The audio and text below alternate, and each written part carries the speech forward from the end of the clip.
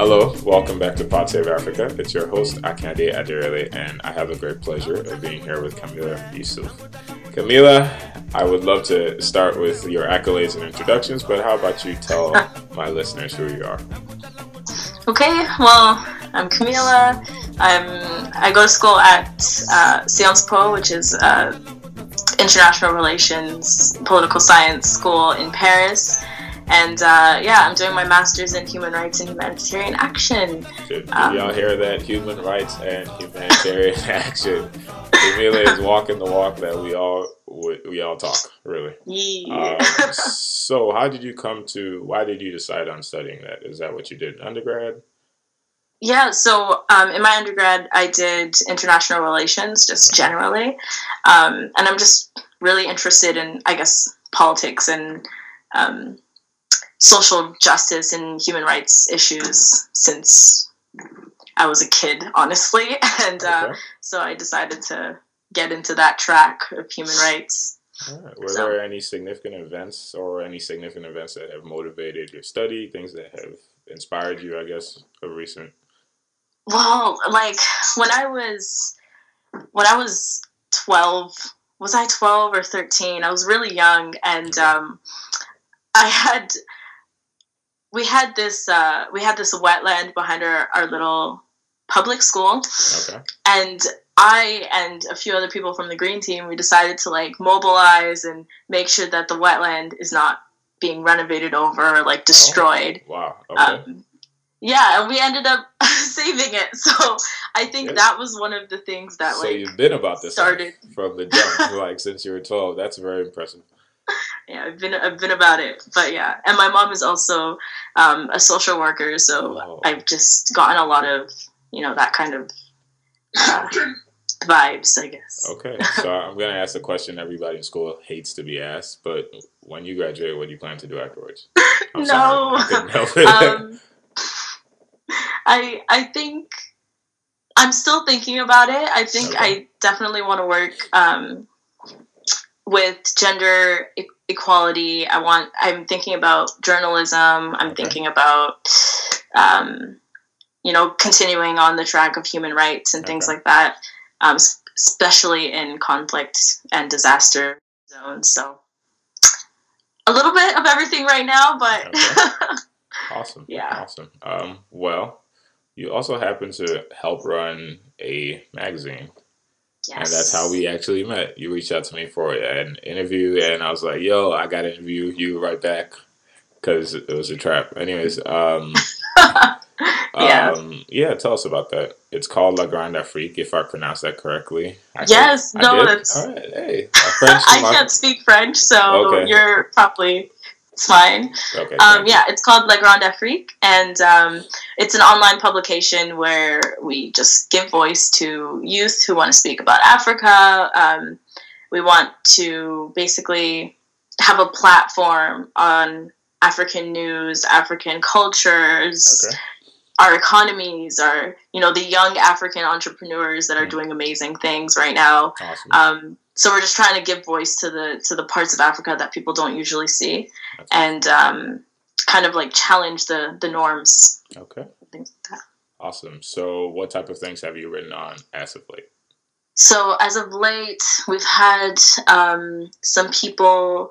Well, right now we're having a dossier, which is I guess a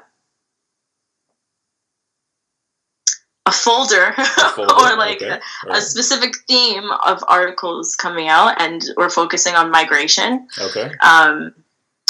So we're having people write specifically about migration in and out of Africa, refugees, things like that. Okay. It's going pretty well. I think we're gonna try and get more positive stories out there on our site. We've written about African entrepreneurs I cannot remember his name, but wow. It's okay. We'll reference your website and make sure that people can get to that to check it out themselves. Yes, you can check it out yourselves. It's La Grande Afrique, which is LaGrandeAfrique. There we go. All right. .com. .com. All right, there we go. I believe. Okay, yes. I think my listeners would be more than interested. And you guys also have some social media, if I'm not mistaken. We're also La Grande Afrique on Facebook. So if you want to check us out, like us on Facebook too, that'd be great. Awesome. So, you happen to have mentioned last week that you take classes that reflect in some ways on African issues and African situations. I'm interested in finding out how our stories are told. Are they told by African people often? Are they told by other people that are not African? She has a disappointed look for my listeners right now. She's disappointed. So tell us about that. What is going? Let's unpack that. Why do you seem disappointed? Yes. As of what I've seen in France, and like being a student in France and looking for these African stories that I only know so much of. Okay.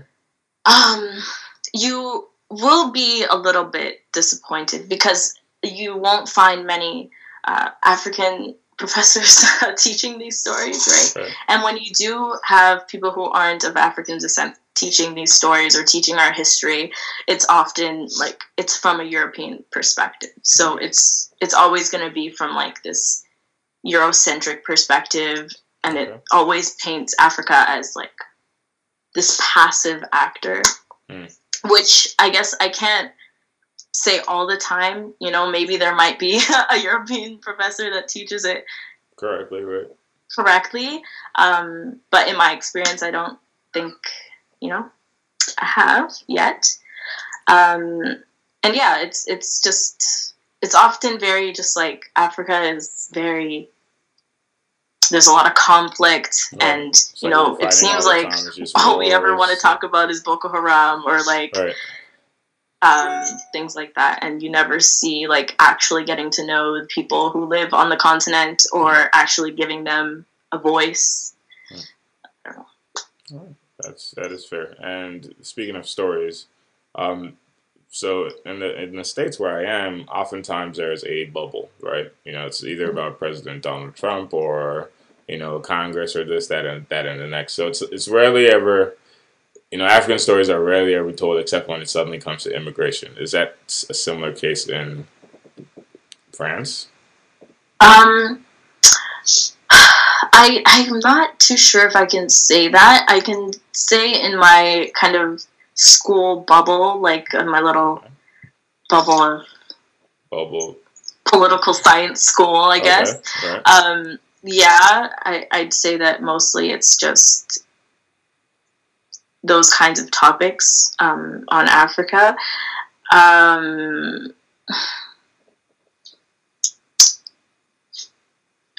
That is perfectly fine. That is perfectly fine. Quick random aside. Your school's in Paris, right? Yes. Okay. How far are you? Where are you from? Like where Emmanuel Macron lives? Man. How far? How many? Like how often do you get to see him? Does he like roll by every week or something like that? Does he come through? No. Are y'all cool? Like, cause we're so tight. We're so tight. You need to smack him. You need to smack. That is an unserious man. He's always. I guess for me, he reflects a level of insensitivity at times to kind of African situations, and I think it was a couple of months ago where he was talking about how I think he pretty much just said African people need to stop having sex, something absurd like that. It was talking about having large count families and things like that. Would you think that that's kind of the general case in France? Are people, are we in stereotypes? Even though there 100%. Seem to be a lot. Would you think so? Like what, for example? What are the for example, well, the thing is, like, I'm not too sure why this is the case, but France kind of, just like every other country, they kind of see America and their, like, racial problems as, like, oh, like, that's them. That's happening to them. That would never happen here. Right. But then when you go to France, like most of the experiences I've had here, or say it. I've probably had. There's no fear on this podcast. You say what you need to say. This is a safe space. What I'm trying to say is that I probably had more like racist experiences happen to me in France than I have in Canada. Okay. But everybody's so nice in Canada. Yeah, I get. That's what I hear. Yeah. So yeah, there is that like stereotyping of African people or people of African descent. Okay. 100% in France. Like you can definitely see it with like the reporter that asked Chimamanda if there are bookstores in Nigeria. Boy, you know, she would have caught that fade. Oh my God! Like what? Yeah. Never mind. Sorry. Yeah. That got me emotional for a second. Please continue. Yeah, just to refresh your memory on that. I Yeah. forgot that one. So there are those sentiments, and I do think that's also reflective of the education system here too. Oh shit! If you're gonna teach African history, you can't be saying outlandish things like or that. Things that might generalize the continent. Yeah. And leave a bad impression on students. Like, and Chimamanda's response reflected that as well. She was like, that reflects 100%. More. I was like, yo, Chimamanda with the shade. Like, I was so happy. That made me so joyful. Yeah. But yeah, I'm just trying to get an understanding of the general state of, because in America, what would often happen is that they have their stereotypes, but they're also fairly well aware that they don't know anything either. So it's almost one of those things that you meet some people that are proudly ignorant, but you meet some people that have a little bit more humility about their ignorance. But at the same time, I do see a lot of African pride here too. You know, there's a large population of African people in Paris. You know, there's like a little neighborhood full of markets and things like that. I do see a lot of pride. There are tons of events with like tiny Afro markets that pop up during the summer and things like that. Like, so I do see that there are its ups, but then the way that France portrays or perceives Africa is inappropriate. Okay, so in my personal opinion, this is my opinion. Everything you say is your perspective. So, now you've had the unique opportunity of being Black and African in two different places. You kind of said a little bit on it earlier, but if you were to give me like a hot 2-3 differences between Black and African in Canada and being Black and African in France, and is there a difference? Is there a delineation between being Black and African as there sometimes is in other places? Please speak on that.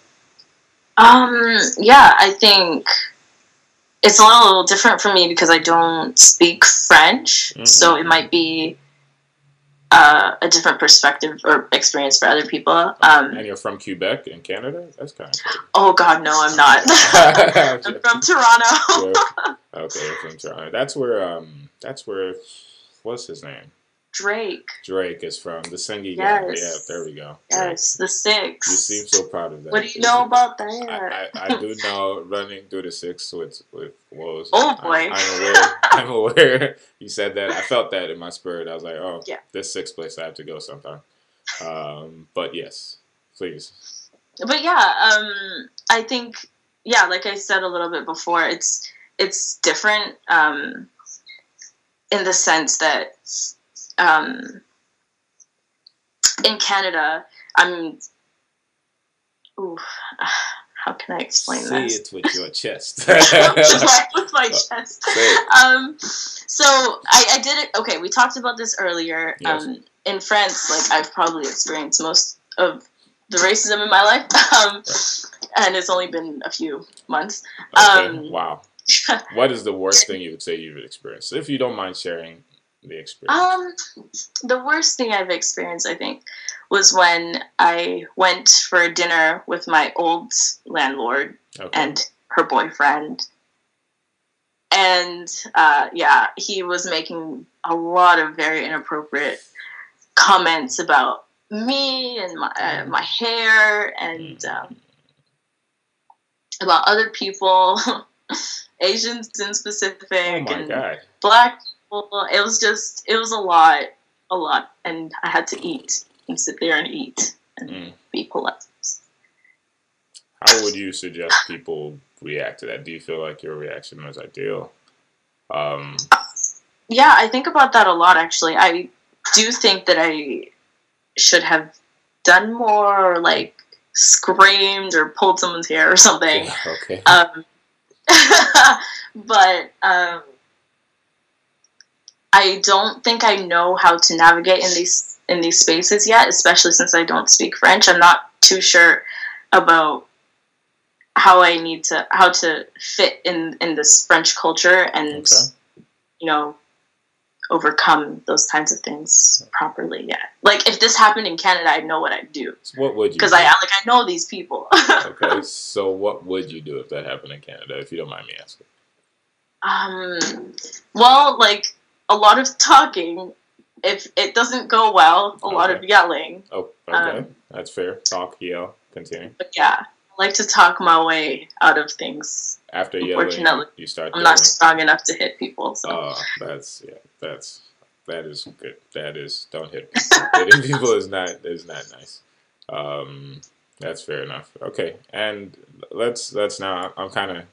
I think I'm weaving a very interesting interview here. I think, but next up, I think we should talk about kind of what you do with La Grande Afrique, because you've spoken about what type of stories you're telling, and oftentimes, I think perhaps one of the biggest tragedies of being African is the fact that we don't have a lot of records of ourselves. We don't have a lot of our stories out there. And our stories are more often told by other people than they are told by us.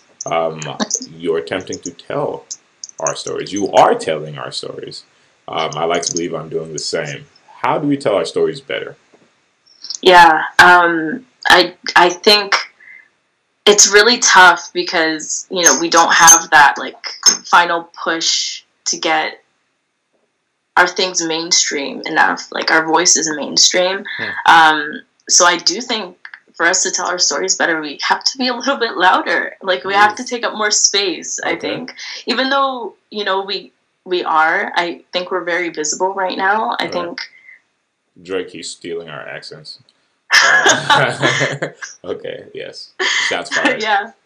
Please continue. But yeah, I do think, you know, we need to be a little bit louder, and force ourselves to be seen. Like, force ourselves to be mainstream. And also, I think there needs to be there already is a lot of togetherness, a lot of community. So there needs to be more uplifting each other, which is what you're doing, which is what which is what you're doing. Yeah, 100%.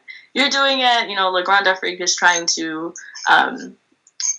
by, you know, getting people to write articles about Africa and getting, you know, African voices heard and our entrepreneurs seen. You know, so I do think, you know, togetherness, you know, community, and just being louder in general, just louder. All right. So I'd like to ask a few kind of, I wouldn't say rapid fire questions, but like, I'm going to say a name and you're going to tell me like the first sentence or the first impression that comes to your mind. Okay. This is going to be very rapid fire. Okay. Whew. Let's get it popping. You ready? All right. I'm ready. Okay. Let's start. Emmanuel Macron. Disappointing. Disappointing. Okay. All right. Donald Trump. Wow, why did Cheeto just come? Cheeto is the first thing that came to my mind. Cheeto was the first thing that came to your mind? Cheeto, okay, that's fine. Hey, it's your mind. I don't get to decide on that, but Cheeto, that's fine. Some people are, okay. All right, next up, Drake. Come on now. Yeah, I was going to say Six God. Oh, Jesus. Okay. Yeah. All right, like, is this guy really a deity in Toronto like that? Is it really that deep out there? You know, I'm just from that area. Like, okay. I'm not 100% Drake fan, but you know his music is good. His music is good. Okay, it's great. Okay, it's an icon. Sure. Wizkid. Come on. Wizkid. Oh, lovely. Look. What was that reaction? Lovely. I recently saw a music video of Wizkid singing. Okay. I think it was one of Bob Marley's songs, and I just love. Snap, you might have to send me a link after this. Yes. I have not seen that. Okay, Sudan. Yes.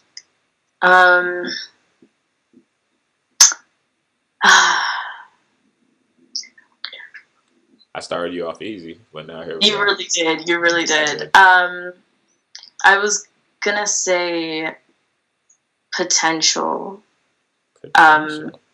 Yeah.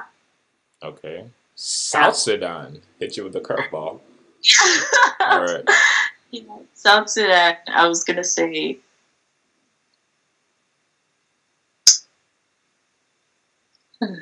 Beautiful. Beautiful. Okay. Mm-hmm. I like it. Some of the beautiful. No, say what you need to say. Say what you don't. No, I was just gonna say some of the most beautiful people I've seen are South Sudanese. Okay. Syria. You're the one that's in humanitarianism, so I know. Syria. I'm gonna say ignored. Ignored. Oof, that's a deep one. Yeah, right. People not paying attention to Syria anymore. Okay, let's dig into that a little bit. I know this is an African podcast, and this question is going to be general in that sense. If you were to decide on a set of things that would help us be better with building relationships as opposed to destroying each other, sometimes, as often happens. Not, I wouldn't say often, but it does happen at a frequency that's probably not unusual on the African continent with internal conflicts, tribalism, a lot of things like that. What approaches would you say that our next generation should take towards making sure we are focusing on uplifting each other as opposed to tearing each other down? 100%. I think definitely education, fixing the institutions that are already just either weak or just broken, who are not working. But I do truly, I think I believe in education being first and foremost. Like, even though we are, the generation that has the potential to do everything, we also need to, well, not everything, but we have this potential. Right. You know? Well, we do, I think. I like your optimism. I'm very optimistic. Okay. But even though we have that potential, we need to make sure we're, continuing to plant the seeds for the future generations, even if we can't deliver, we've got the younger generations. Okay. Back to rapid fire. Global warming. Hey. Global warming? Yes. Is it a hoax by the Chinese? No? Is it? Not at all. Not, okay. Awesome. But your thoughts? Global warming. Yeah, I would also say this is pretty avoidable. Yeah, avoidable. Okay. Awesome. Well, I'm actually nearing my end, so I have two final questions. These are my two classic questions. If I were to become a famous interviewer, this would be like the set of questions people know me for. The final two questions are with regards to the continent, the countries within that continent, the communities within our continent, the people within those communities. What are you optimistic about, and what are you afraid of? What do you think are our biggest risks? And you can answer them in whatever order you decide. I'll start with the negative first. Almost everybody does that for some reason. People like to end on an optimistic note. Of course. I think I'm most afraid of us repeating the same mistakes as our parents, as our parents, as the older generations. Parents ain't shit. Camila said it I love you, Mom. But yeah, everybody else's parents ain't shit. Good. Continue. Exactly. I'm worried that we're going to repeat the same mistakes. I'm worried that wealth is gonna still be put in the hands of people who don't deserve it, and it's not gonna go down to the people who really need it. I'm also very afraid that the vulnerable people, women, sexual minorities, everything, they will still be in this like cycle of institutional violence. I'm worried about those things. But I'm optimistic about these entrepreneurs that are doing great things, like always finding new African youth entrepreneurs who are like killing it and doing amazing things. Like you with your podcast. Me? Girl, don't start with me. Now you have me feel. Oh my God. Okay. All right. That made me feel really good. Thank you. Yeah, no, revel in it. You're doing an amazing thing, and keep on doing it. Like, it's gonna be amazing. Yeah, that's pretty much it. Anything else that I'm optimistic about? I think, yeah, it's good. Awesome. Well, thank you. Also, our music is it would be better. Yeah, if Drake would stop stealing that shit. Yeah, I said it. I'm not. Well, where can we find you, Camila? You can find me on Twitter or really just through Le Grand Afrique. I'm all up in that. What's your Twitter at? My Twitter is Camisaurus Rex. Don't judge me. I hate it. That's why I asked you to say it out loud. I'm keeping it. Okay. Camisaurus Rex. Do you want to spell that out loud just so nobody makes any mistakes? I think that's important. Yeah, sure. Okay. Kamisaurus Rex. REX. So. Awesome. Well, thank you so very much for coming on today. Thanks for having me. You're very welcome. And yeah, actually, guys, this has been Akin with Pod Save Africa with Camila. It's been a pleasure with La Grande Afrique. Please check out her website. Follow her and us on Twitter. Hit us up if you thought anything she said today was wild and unacceptable, and you want to boycott her. And just let us know. Pretty much everything I said today. Yeah, just throw me out. Exactly. So thank you so very much, and have a good one, guys.